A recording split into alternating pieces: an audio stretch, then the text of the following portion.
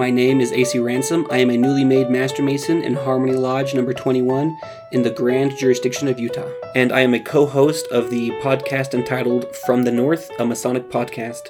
And usually it is me and two other Master Masons getting together as friends and brothers to discuss all sorts of things. We also have this as a platform for our own individual Masonic content. What I wanted to share today is an introduction in the most recent issue of the Rocky Mountain Mason magazine. If you go to RockyMountainMason.com, you can find out more about the magazine there and subscribe to it. For $33 a year, you get a magazine quarterly, and I am not filming this, so I can't show you it, but it is a high-quality made magazine.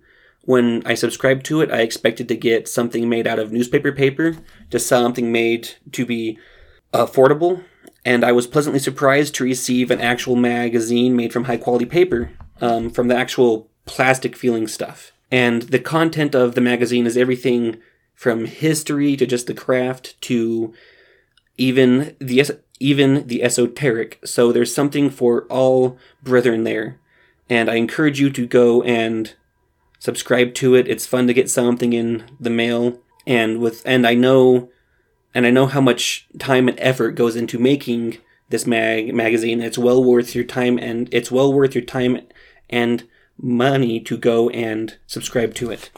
And in the intro, the publisher Ben Williams always has a bit entitled "From the Publisher." And that's what I wanted to read to you today. And actually, I should insert here first that he was very kind so as to get back to me very quickly and give his approval for me to read and record this.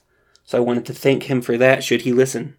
What he wrote in here is something that is very important for our times, and when I read it, it connected with me, and it's something that I wish I had written myself.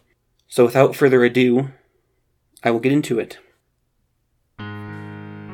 Slowly, Masonry is emerging from the ashes. The crucible has been well applied. The metal of our institution is being tested. All around, there is reduction and division, not just societally, but Masonically. The time is polar. Contrary opinions cement in disparate echo chambers. The social media bubble, pressed in the face of the world, is yet a chamber of isolation. Everywhere people reinforce that which they already know. Everywhere people stare at themselves and love with their own image. What they focus on, microscope-like, just gets bigger. Discourse becomes impossible. All arguments morph into straw men, automatons ready to swing the axe ad hominem. And everyone is an overnight expert. In times like these, we must hold fast to our working tools, the square, the compasses, brethren, more especially, the trowel. We must remember our ritual and recall those gentle lines eliciting our sacred band, our society of friends and brothers, among whom no contention should ever exist, but that noble contention, or rather emulation, of who best can work and best agree. Let us vacate the false dichotomy, step aside the dialectic that swings the masses between facile opinions already prepared for them in blunt, clumsy force. Examine the phraseology, the programming. See the words for the vessels they've become, charged with emotionality and sharpened to a razor's edge. Daily we must defeat, not each other, brethren, but our passions. As Masons, we should be able to discuss difficult emotional issues and remain detached for objectivity's sake. We should be able to entertain opinions without accepting them. We should be able to understand the argument even if we don't agree with it, and we should never allow disagreement to sour friendship, more especially this of ours.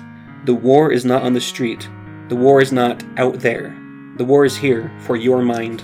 Brethren, we must employ that essential liberal art and science, rhetoric, remembering that the interchange of ideas is necessary for growth, personal discovery, but also comprehension of opposites and the defense of free thinking. Discovery only happens when we arrive somewhere we haven't been before. And yet there is no rhetoric, no persuasion, only venom. More often than not, arguments on Facebook seem to hinge on dissonant premises, or rather, two arguments exist side by side without interlocution, only self-reinforcement. They're two arguments that don't intersect at all. The interlocutors aren't even listening to each other, they're just shouting out by themselves. It's just anger. It's all about anger. If you can't see that, you are a prisoner of words. You must reach out intelligently. You can't attain the archetype as victim to the stereotype. Rhetoric. Plato defined rhetoric as the art of enchanting the soul. Cicero said, rhetoric is comprised of 5 lesser arts: invention, disposition, elocution, memory, and pronunciation. Francis Bacon wrote that the duty and office of rhetoric is to apply reason to imagination for the better moving of the will. Rhetoric is not, in any case, invidious invective, ipse dixit. We're Masons. Brethren, that means something. It means we hold ourselves to a higher standard. We can fix it. We seek self-improvement daily. At night, before sleeping, we cast back our mind to what we have done that day and what we could do better. We apply the compasses and we reflect upon the square. Well-polished tools, iridescent with frequent use, readily capture such images. And we envision the coming day to put purpose to the tasks we will shortly undertake. We project into the future the images of tomorrow and the becoming of today. We see the edifice even before building is begun. Before it is drawn, it must first be imagined. Let us reflect these images to right purpose, for unity and peace and harmony into ourselves, and thus into the world. As a final thought, no matter what, it is never too late. Words are a type of magic.